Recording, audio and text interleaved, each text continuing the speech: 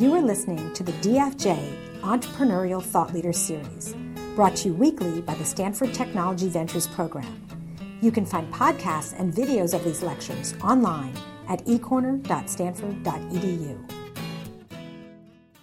It's my pleasure to introduce Wendy Kopp. As you likely know, she founded Teach for America 20 years ago, and she's grown Teach for America to over 8,000 people, teaching in 39 urban areas and rural communities, and there's a network of over 20,000 alumni. Who is part of Teach for America here today? Raise your hand. Let's give them an ovation for the work that they do.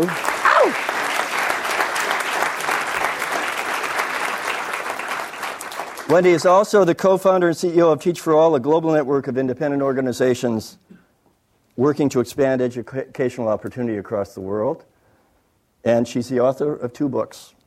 The first is One Day, All the Children, The Unlikely Triumph of Teach for America and What I Learned Along the Way, published in 2000. How many of you have read it? Great. Shame on the rest of you. Buy it. And then there's a new one just coming out, A Chance to Make History, What Works and What Doesn't in Providing an Excellent Education for All. Wendy, we are so thrilled to have you here. Welcome to Stanford. Thank you. Well, I am really excited to be able to, I'm feeling badly about the people who are standing in the back, but hopefully you all can sit down if you'd rather, et cetera. I'd love to just have a real discussion with you all. I'm going to tell some merger between the kind of entrepreneurial story of Teach for America and the story of, I guess, why I myself and my colleagues in this work feel just extraordinary urgency and sense of possibility about the future in this effort to ensure educational opportunity for all. But I'll just kind of start with the story and just say that I feel very, very lucky that I somehow landed on this idea a little over 20 years ago when I was a senior at Princeton University. I look back and think, this seems like sort of a surreal story to me as I even retell it. But what brought me to this was a couple of things coming together. On the one hand, as a public policy major, and really more importantly, just a concerned citizen and college student, I had started, I'd just gotten more informed and more concerned about educational inequity in our country. Just the fact that, this is a country that aspires to be a place of equal opportunity, and yet where you're born really determines your educational prospects and, in turn, life prospects. That seems like a fundamental, massive injustice given our ideals. And so I was doing things that college students do when they're concerned about issues, including organizing conferences around it and that kind of thing. At the same time, our generation at the time was called the Me generation. That was the label. We supposedly just all wanted to go work on Wall Street and work for management consulting firms. And I just thought, that this wasn't a generational issue. It wasn't about our generation. It was about the fact that those were the only recruiters. And I think that's great if that's what you really want to do. It's just that there were so many people I knew, and I was one of them, who were just searching for something else and weren't finding it, who were looking for a way to, right out of college, assume a significant responsibility that would make a real difference in the world. And one day, all of that came together into this idea. Why aren't we recruiting all these talented graduating seniors as aggressively to commit 2 years to teach in our highest poverty communities as we were being recruited at the time to commit 2 years to work on Wall Street? I needed a thesis topic, decided to propose this in the thesis, and just became all the more obsessed as I went through that process about the potential power of the idea. In the short run, to channel all of this talent and energy into classrooms in our hardest to staff schools in remote rural areas and inner city urban areas. I thought that would make a significant difference for kids growing up today. And at the same time, I thought, how powerful would it be in the kind of overall consciousness and priorities of our country to have our future leaders have their first experience be teaching in low-income communities instead of working on Wall Street. So it was just clearly an idea whose time had come. The timing was so perfect, it's hard to even capture as I look back. The mood on college campuses was very conducive to this. There were lots of people who really were searching for something else. In corporate America, there had just been this big summit of corporate leaders come together and say, we have to do something to improve education. They didn't know what that was.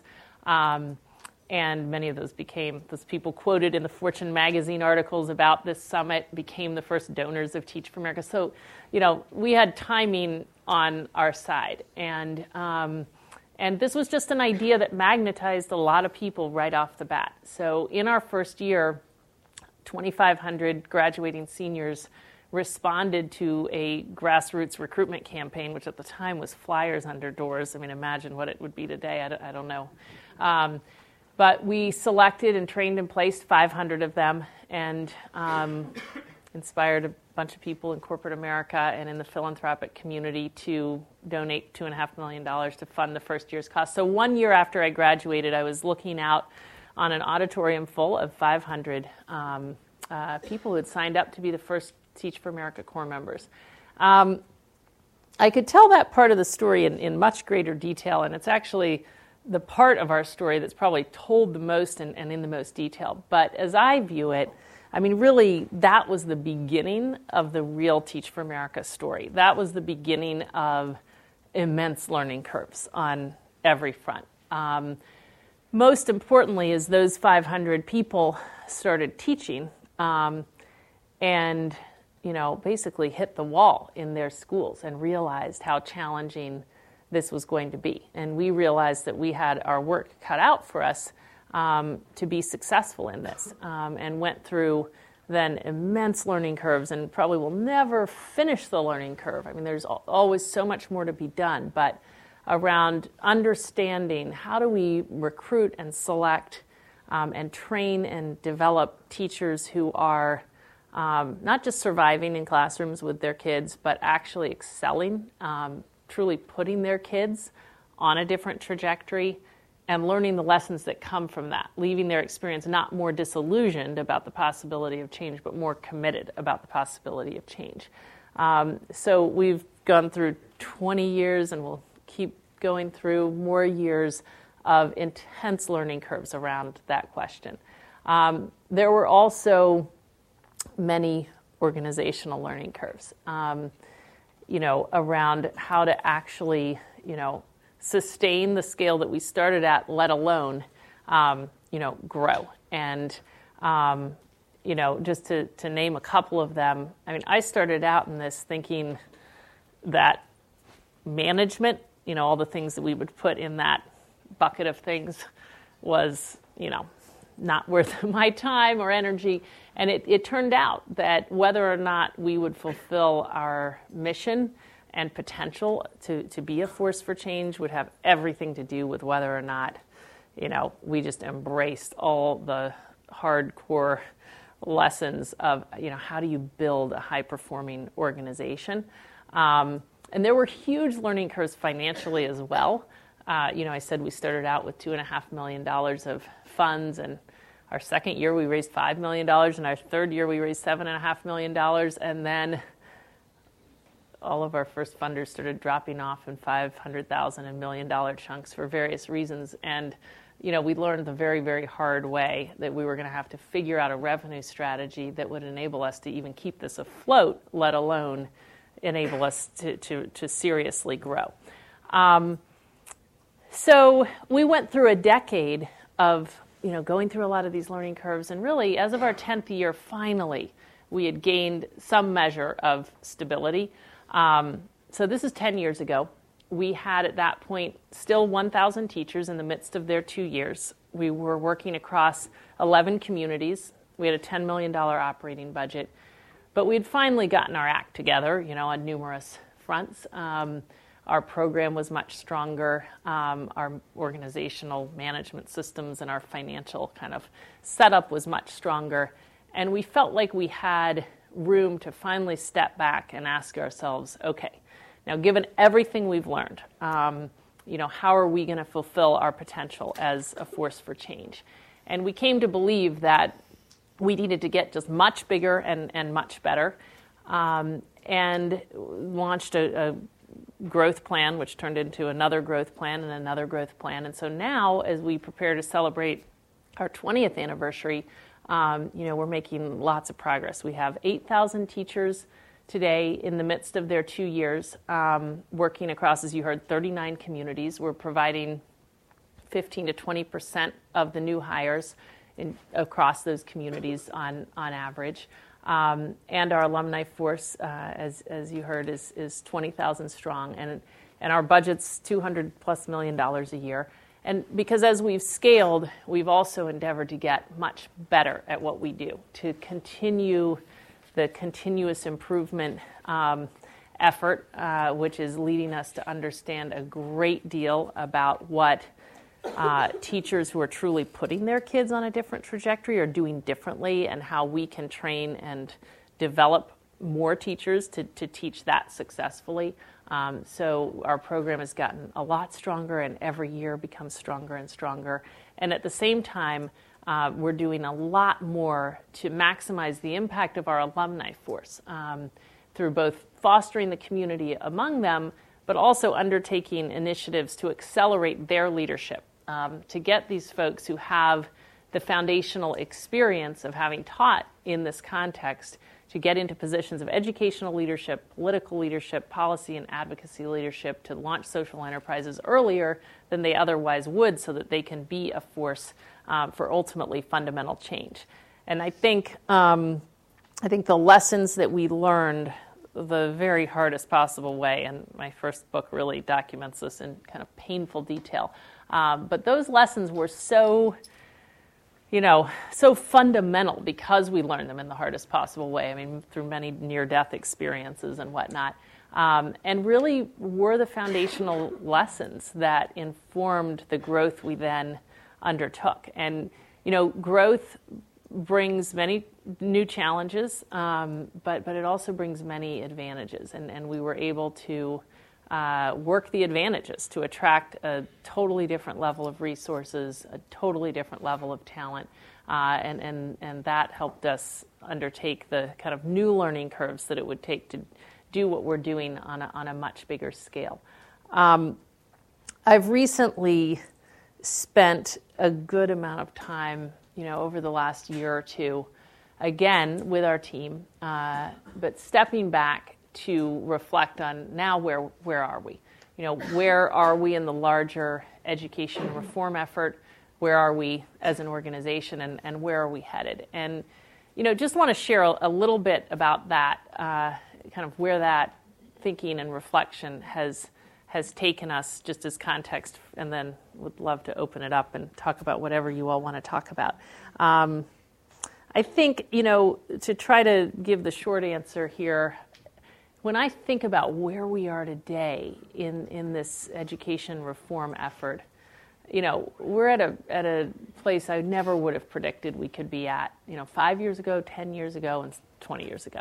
When I got into this in the U.S., the prevailing notion, fueled by all the research, was that kids' race and socioeconomic background, on average, determine their educational prospects. We did not have evidence that schools could overcome the effects of socioeconomic background.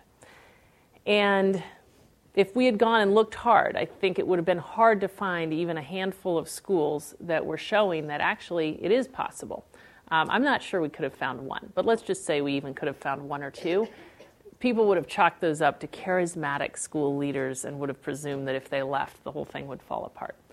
Now, fast forward to today, we have indisputable evidence in hundreds of classrooms, but also in hundreds of whole schools, that it is completely possible to provide kids facing all the extra challenges of poverty with an education that is transformational, meaning not just have a few kids beat the odds, which through our country's history we know it's always possible, but to put whole buildings full of kids who, based on their socioeconomic background, would be predicted to have a 50% chance of graduating from high school and would be predicted to have about an 8th grade skill level if they did, on a trajectory that leads them to graduate from college at much the same pace as kids in more privileged communities.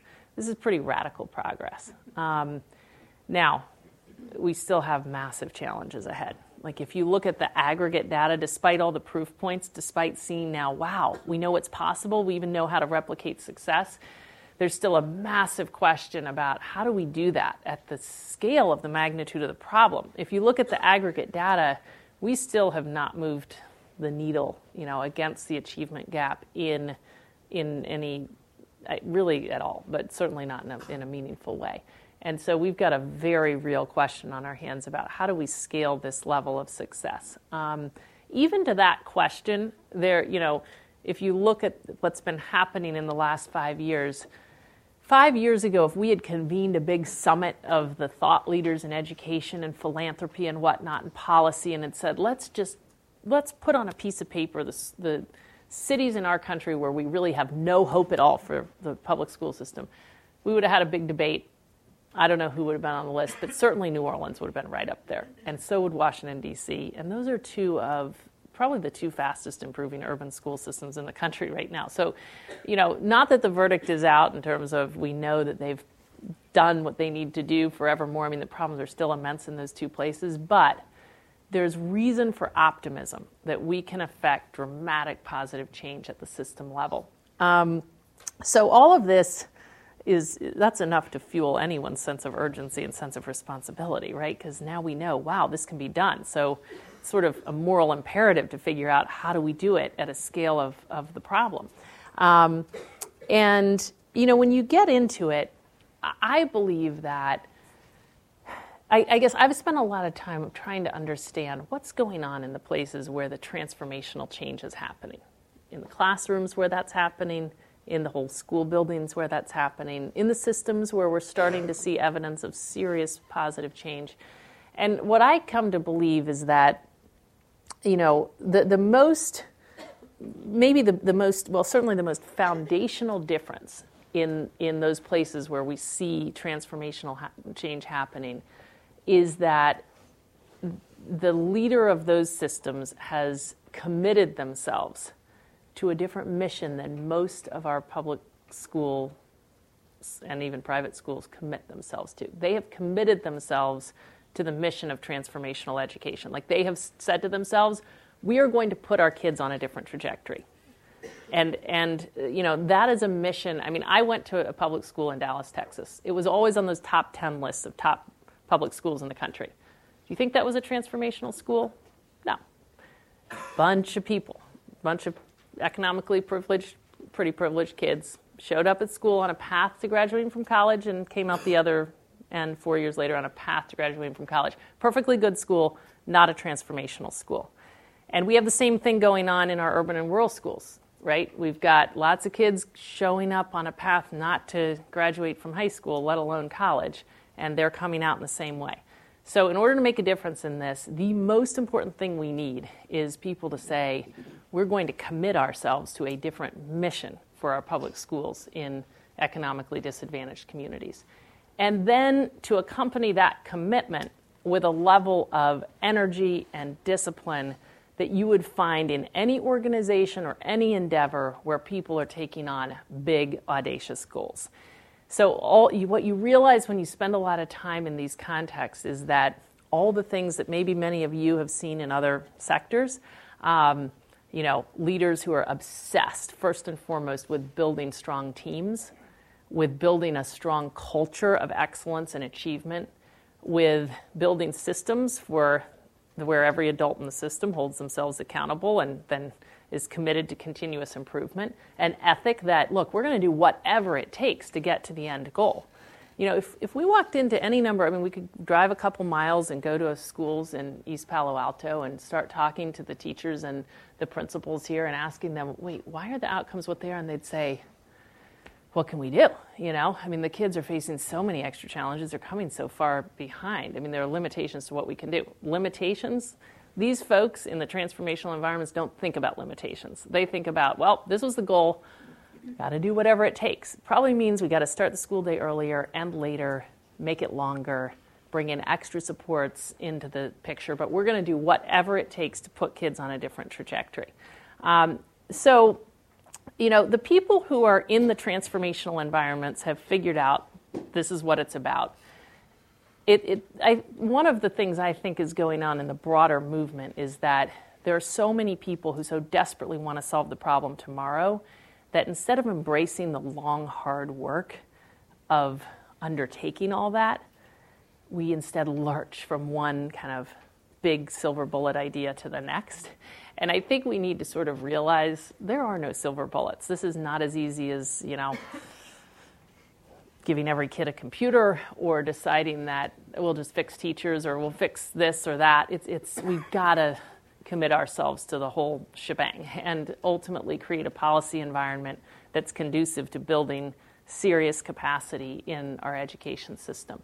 And foundational, just circling back to the Teach for America story, what is informing our next 5-year plan is just the recognition that we won't make this transition to a truly transformational school system in urban and rural areas without a leadership force of people who are working at every level of the education system, at every level of policy, who are the influencers in our country, who know what you know when you've taught really successfully, which is, in this context, which is that they know it's possible to pull this off, and they know there's no silver bullet. They know it's about just an enormous amount of hard work and organization building. And as a result, they're going to make decisions differently and create different policies and whatnot. So that's leading us to say, okay, so we've pulled off a good deal in the last decade, in the last 2 decades. We have a strong foundation to work from, but we've got to just redouble our efforts, and we've launched a big and ambitious and hard plan, but to double and scale in the next 5 years so that we will be providing between 20 and 25% of the new hires across 60 communities. We'll double our alumni force in that time as well, so that we'll have 40+ thousand Teach for America alumni out there working in communities. And we're going to try to do all that while getting much better, ensuring that many more of our teachers are transformational teachers and that many more of our alums are in positions of leadership, running schools, running school systems, in positions of elected office and whatnot. So that's our charge as we move ahead. And I think I'll just end this by saying, there are a couple things I didn't probably fully get in there, but the most salient lesson of this work is that this is possible, that this is, in fact, a solvable problem. And, it's not that the people who join Teach for America don't think, of course it's possible. Of course it's possible to help more kids attain a better education.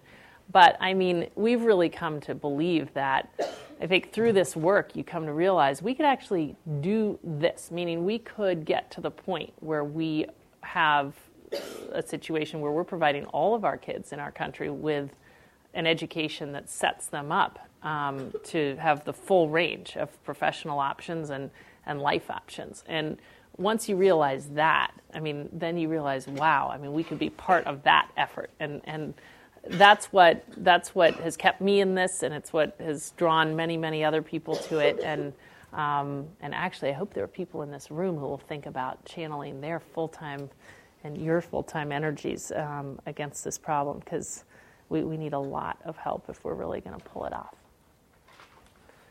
So should we open it up at that? Sure. And I get to kick it off. Thank you very much. Thanks for coming and sharing your story with us, and congratulations. Oh, and I have to stand up here, which means I have to pick up. I have so many mics, I feel like I'm on life support here. It's like, whew, okay. First question. It seems like you operate in a political minefield, that it is a pretty challenging environment, and you've got a lot of forces that are deeply entrenched and have ways of doing certain things that control the vast majority of the resources going into the education system. And yet you've tried to maintain a place of political a Switzerland of politics and not getting into some of the political battles. On the other hand, you talked about how much you've learned about what works and what doesn't work.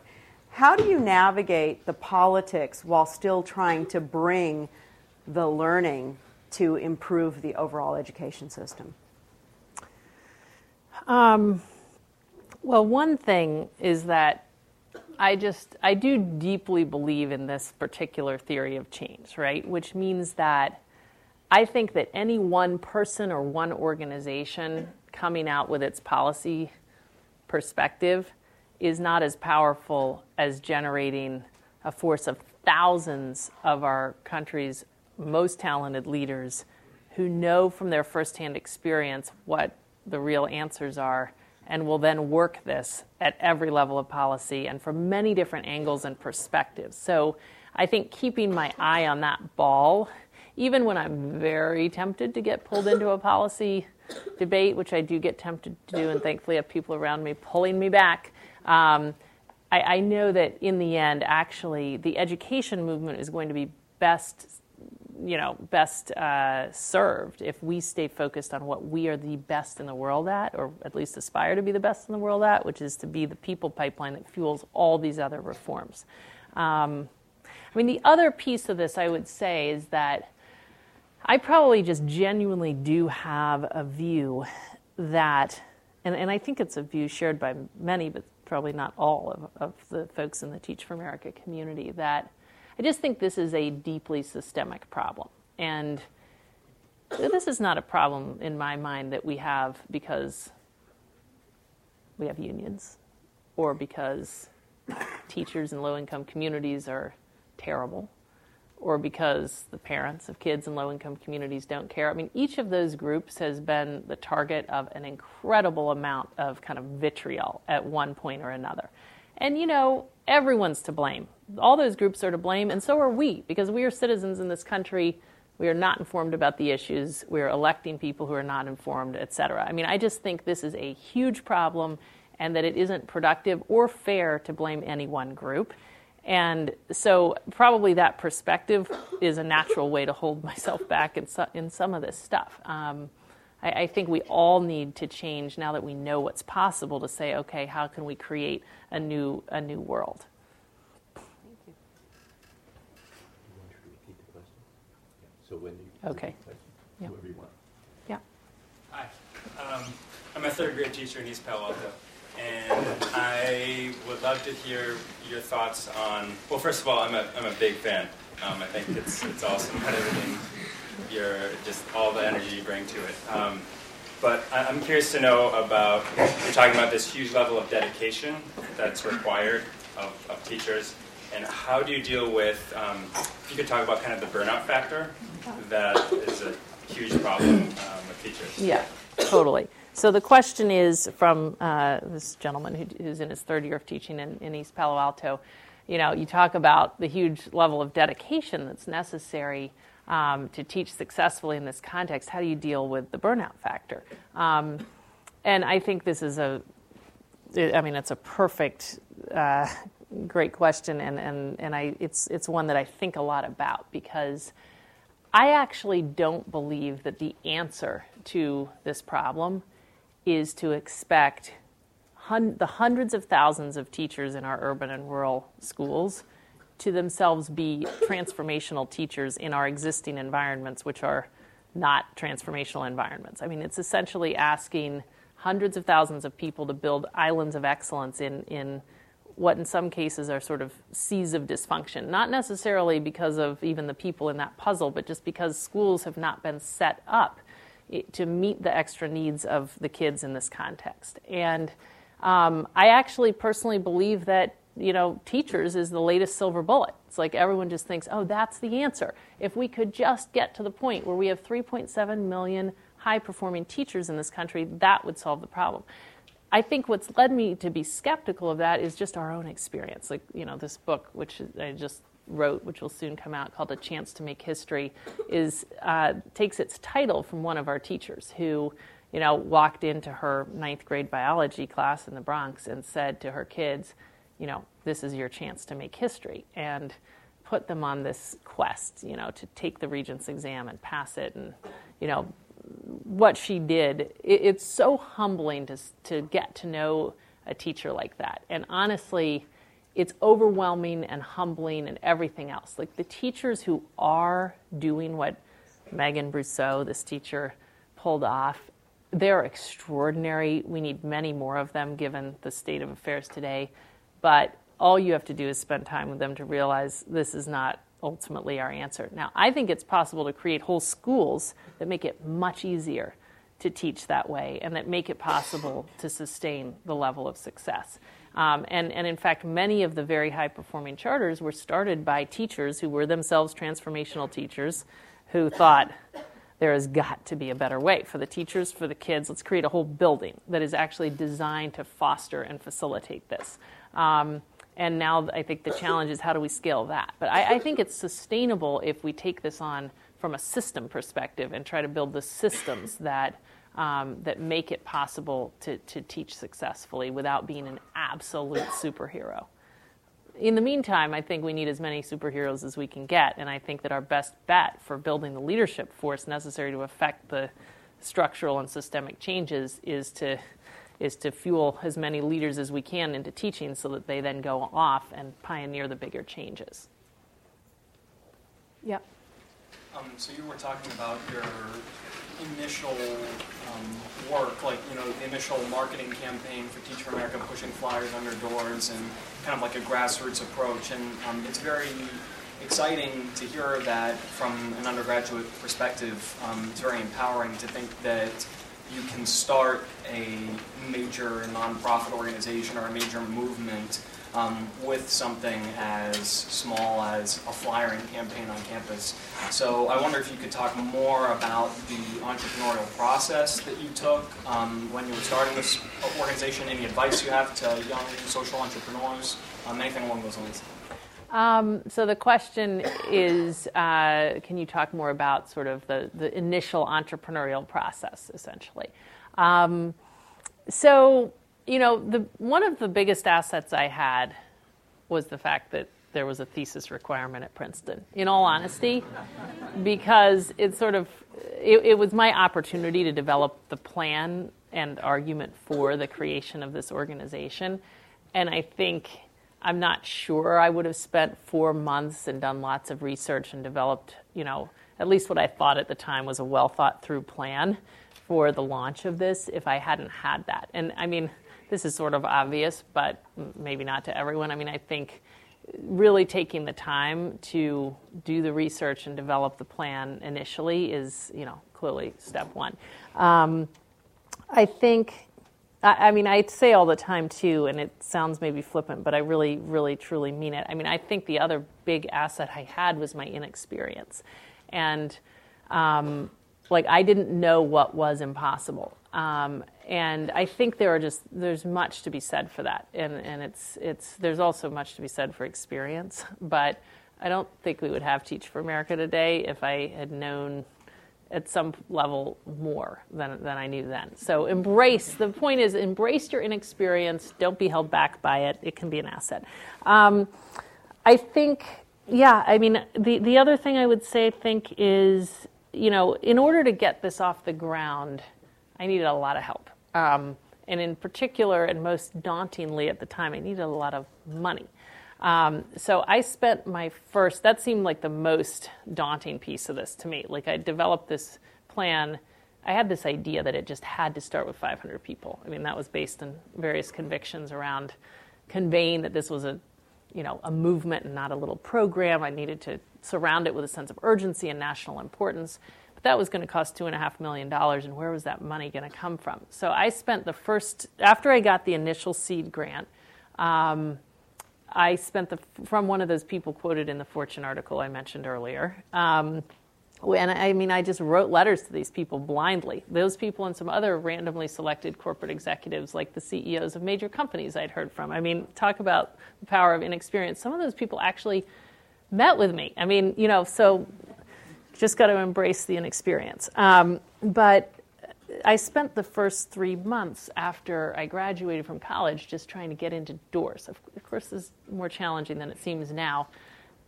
I would send 100 letters and get like a meeting or two, but then work out from those people to try to meet others. And I think, I got lots and lots and lots of no's. And I think one thing I came to see, and probably just knew intuitively, is this is a search for allies. You actually don't need everyone.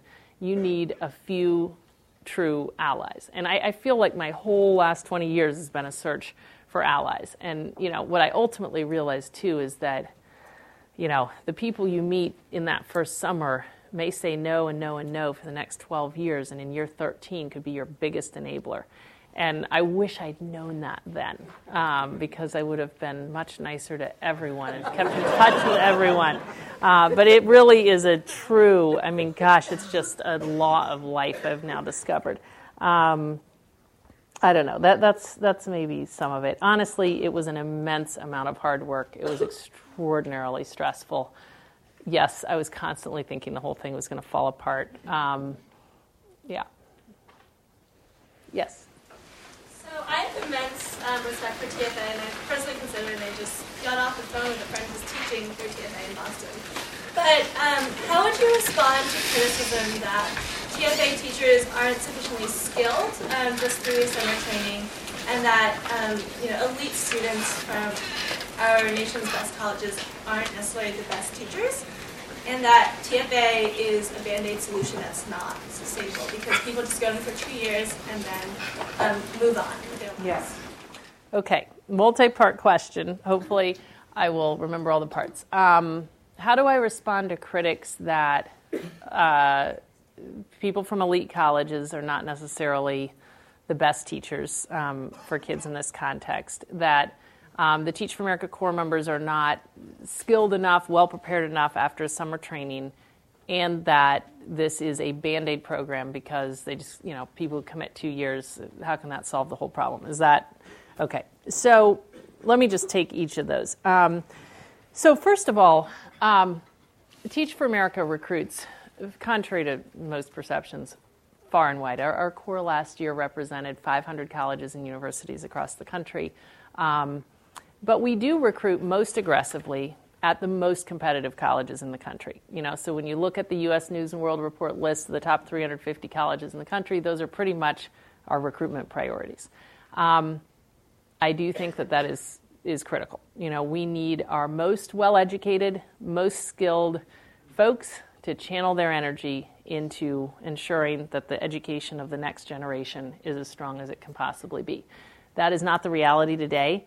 If you actually take a hard look at who decides to go into teaching on average, you will find that it's generally not the most capable people graduating from the most selective colleges, and I think we have to change that.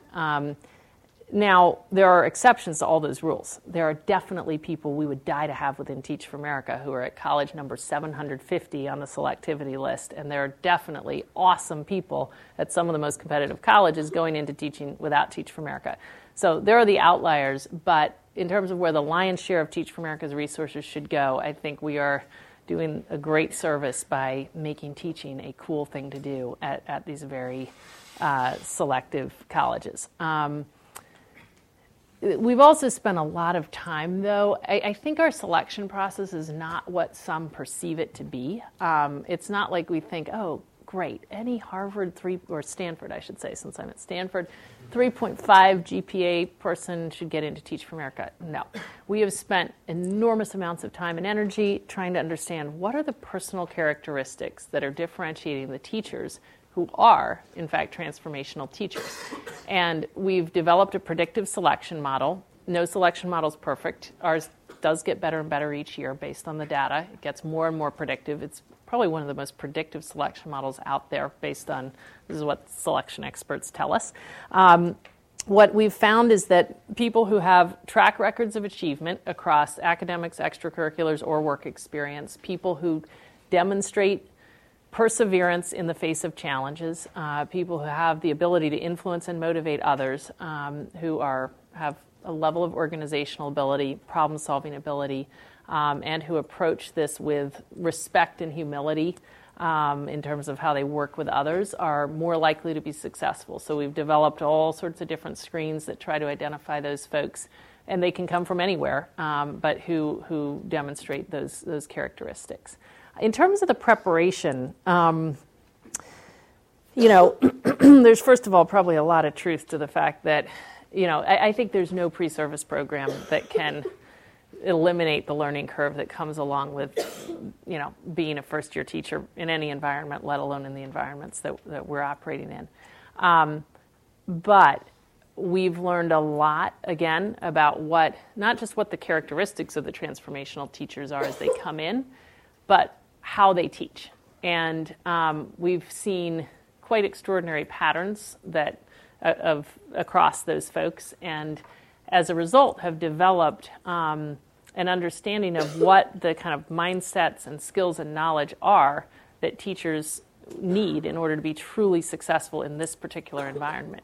So we've developed a very intense, very goal-oriented pre-service program. I would put it up against any pre-service program in the country by a long shot.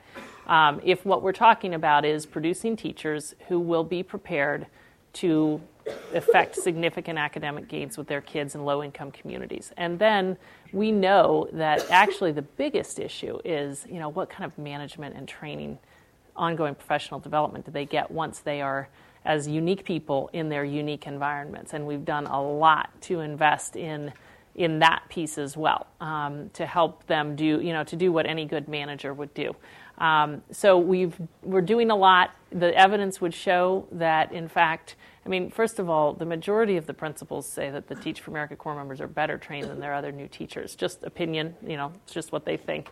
But more importantly, the data would show that these folks are, in fact, more successful as new teachers than other new teachers, and even in some cases than more experienced teachers in their schools. So that's what I would say to those critics, and I would invite them in, because I think people are completely shocked when they realize what Teach for America puts into the training and support of its teachers. And then finally, to the Band-Aid question, I think it's important, and it's very easy to lose this in the halls of academia, but to remember that the nature, the magnitude of the crisis we have, right? So 15 million kids growing up in poverty. By the time they're in fourth grade, they're 3 grade levels behind.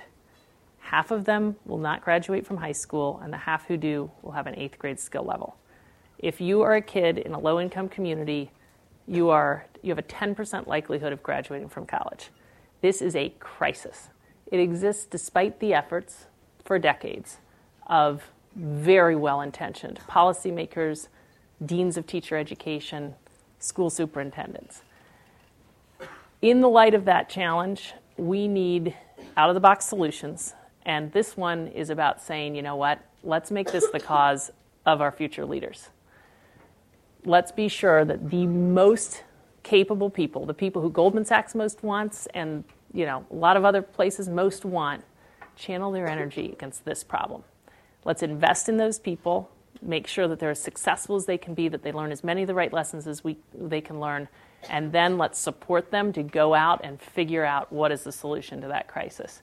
We think a lot of those people are probably going to have to stay in education.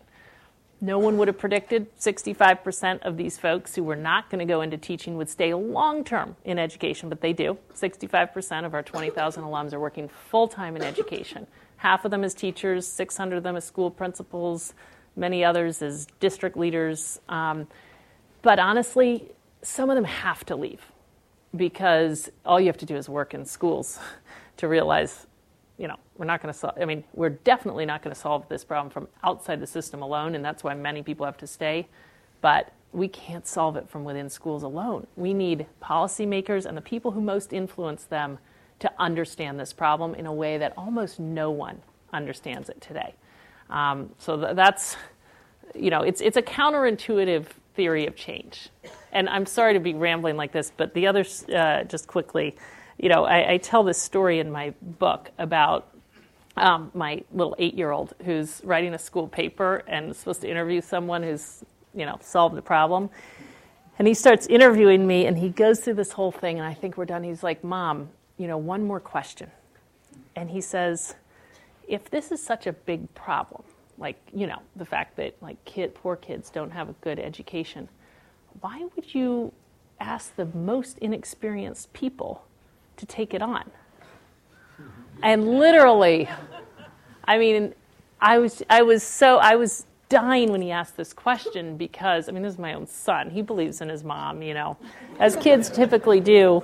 And I realized at that point why I've done nothing for 20 years but try to help people understand this theory of change. it's so counterintuitive, that my son wouldn't get it after all of this. So anyway, but it's working. That was the one piece I realized as I rambled through my initial talk, that I actually didn't spend any time at all talking about what we see happening in communities today.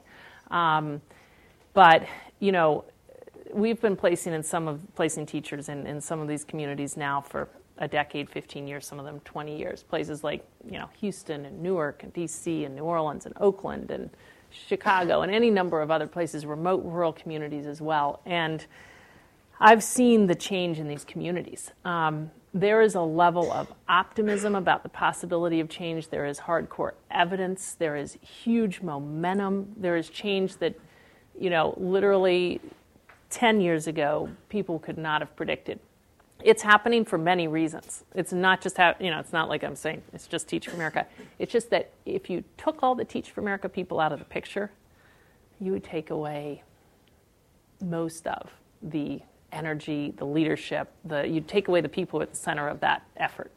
And all you have to do is go see it for yourself to realize that it's really true. There's something very powerful. I'm sure I didn't really understand how this was going to work when I first started in, but there is a very powerful transformative experience for teachers who teach successfully in this context, and it changes every decision they make after that.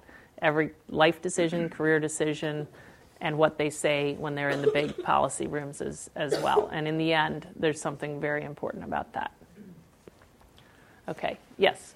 So one of the key transitions you mentioned was developing a well-managed and well-organized organization. So I was wondering if you could talk about the evolution of your approach to management and how you manage today, and what are some of the metrics that you might look at.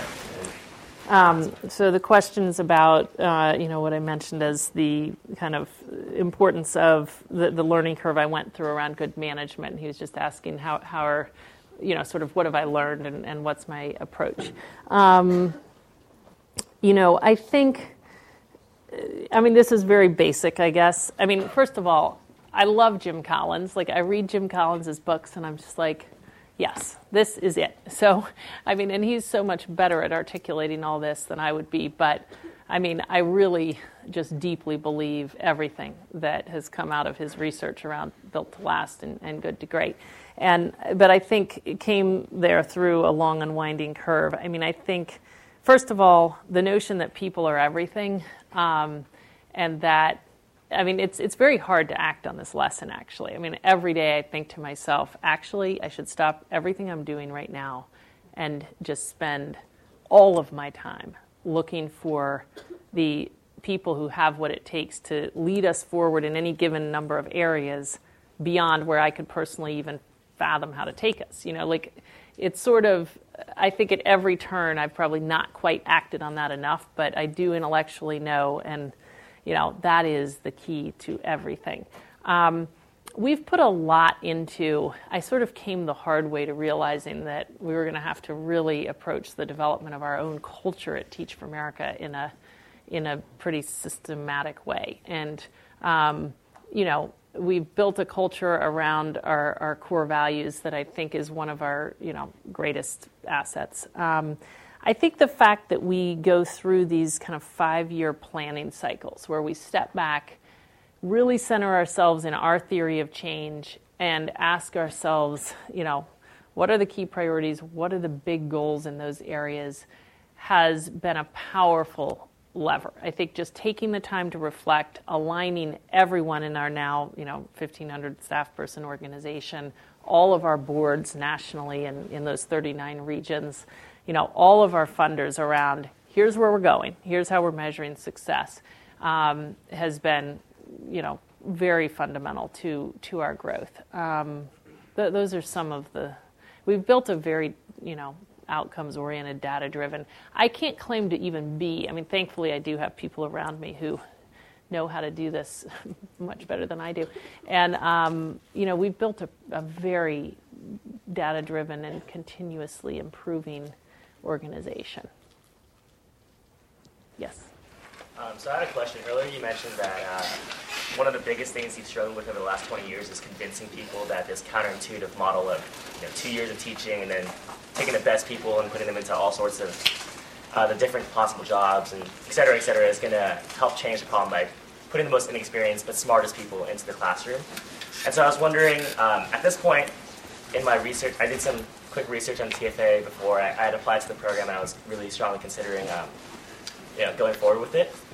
So I saw that there are a lot of results, like a lot of papers out there that cite Teach for America being very successful, but then there are also a lot of really strong criticisms. And I know you mentioned it briefly earlier, but I wanted to know, how much does Teach for America focus on sort of communicating the fact that they are successful via media and marketing programs versus how much effort they put into continuing to develop and train the teacher corps, which is ultimately the mission of Teach for America? I guess it's a question of which do you approach first, and which one do you put more emphasis on? Getting better results, or communicating the fact that there are a lot of results, and hey, you guys can back off and let us do what we do?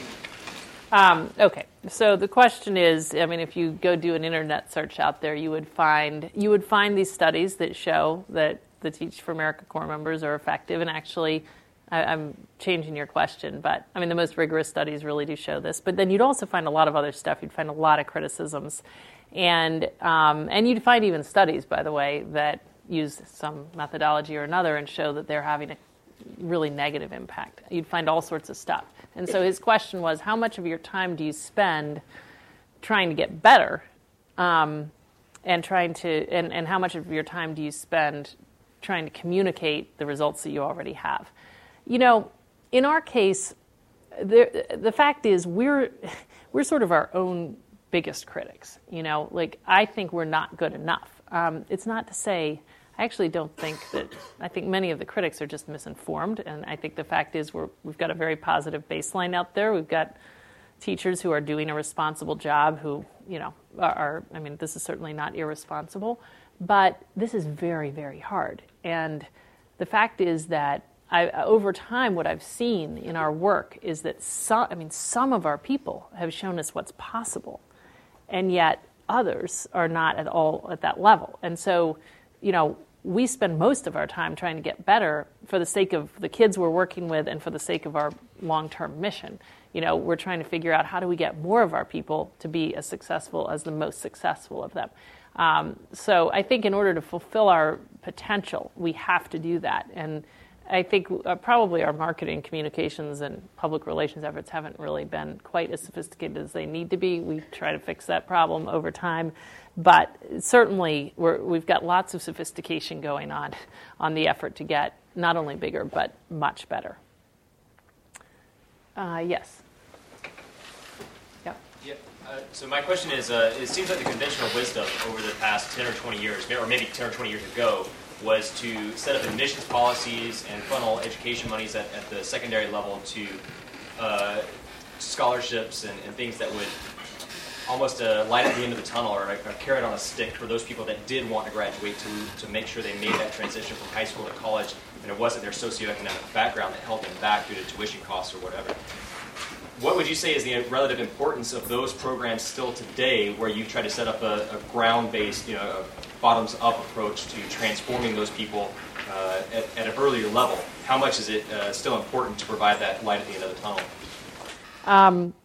So the question is, 20 years ago there were lots of programs like providing scholarships for the kids in urban and rural areas who, did make it into college to enable them to go. And those light at the end of the tunnel programs, served some purpose. And how much are they still important today, versus the effort to ensure that from an early age, more and more people are set up to compete to get into college.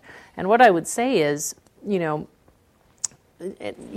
think we need to do a lot more than we're already doing, actually. I think the schools that are out there putting a whole new generation of kids on a path to getting into college are, realizing how tough it is. I mean, actually, I don't think people realize how big the achievement gap is in college. I just saw these stats, and sadly, I'm not going to be able to pull them up, but it's shocking to realize the dropout rate among kids who get into college from low-income communities. And actually, these schools that have done so much to help their kids access a new opportunity are now also putting a lot of energy into trying to figure out how do we address that? What kind of financial supports and community supports at the college level are necessary to help people make it. We just did a whole piece on this in our alumni magazine, which is kind of unpacks all the different dimensions of the problem. But I think it's absolutely critical. I think it's a fundamental piece of the question. Yes? I have sort of a two-part question.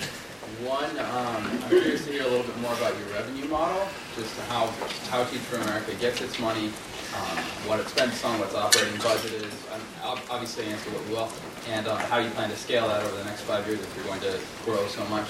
And two, just sort of curious on my own part, how do you feel about programs that allow students to make money for their grades or that pay them to go to college, that offer financial incentives for good grades, for good academic performance? So one question about what's our sort of revenue and expense model, and another question around how do I feel about programs that provide kids financial incentives to do well. On the latter question, at some level, again, we have a huge crisis. We should experiment with anything that can truly create not just incremental change. Like, we don't need incremental change. We need, transformational change. I will admit, I'm pretty skeptical that the transformational answer here is to pay kids for grades. I don't think so. The kids we work with in especially in these transformational contexts, you get the kids on a mission. You've never met kids more on a mission than the kids in these classrooms and these schools that we're talking about. And there's nothing that's more of an incentive than having a straight-up, heart-to-heart series of conversations with kids and their parents about the stakes for them if they, either do or don't turn it around on the academic trajectory piece. And I don't think we need the financial incentives, actually, but I think without the real conversation, people don't actually even know the stakes. So it's just not where I'd put my energy, but the more experiments around things that are well-intentioned, the better, I thought that Roland Fryer just did a whole study that sort of showed that actually that those strategies, I don't want to get it wrong. I would look up his studies. I thought that it was a little more disparaging than his theory was at the beginning. Revenue model, Teach for America spends about $40,000 on every recruit from start to finish, meaning the time we start recruiting them to the time they go through a summer full of training to 2 years of ongoing professional development and support. And so in a world where we'll have more than 9,000 teachers next year, our budget's about $250 million or so. We are, our 70% of our funding, the thing that we figured out the long, hard way, in our first decade, was that that there's a constituency for improving local public schools. There are school districts with budgets, there are states that are investing in trying to improve public schools, there are individuals and corporations and foundations that care about their local public schools. And what we realized is that basically we've set up a system where, we can only grow and sustain our presence in communities that are investing in it. And so it's on our team, like Emily Boble here, who leads our Bay Area efforts, who's trying to figure out how do I build the support to double our impact in the Bay Area over the next 5 years. And in order to do that, she knows she's got to double the funding base from $10 million a year to $20 million a year. So how is she going to, enlist the public support and most significantly, since 70% of our support is private, the private sector support necessary to do that. The other 30% comes from some national philanthropy and some federal funding. We have to double our funding base in the next 5 years. It's pretty daunting, but we're going to open up 20 new sites, which is whole new, local communities willing to invest in education reform, grow in existing sites where there's just growing evidence of not only the possibility of change in education, but the role Teach for America is playing. We desperately need to convince the federal government to invest more, and that is a saga that you don't have time to listen to, and I don't know what the solution is. And on that cheerful note, yes. We're out of time. We want to thank you very much. It was very wonderful. Yeah. Thank you.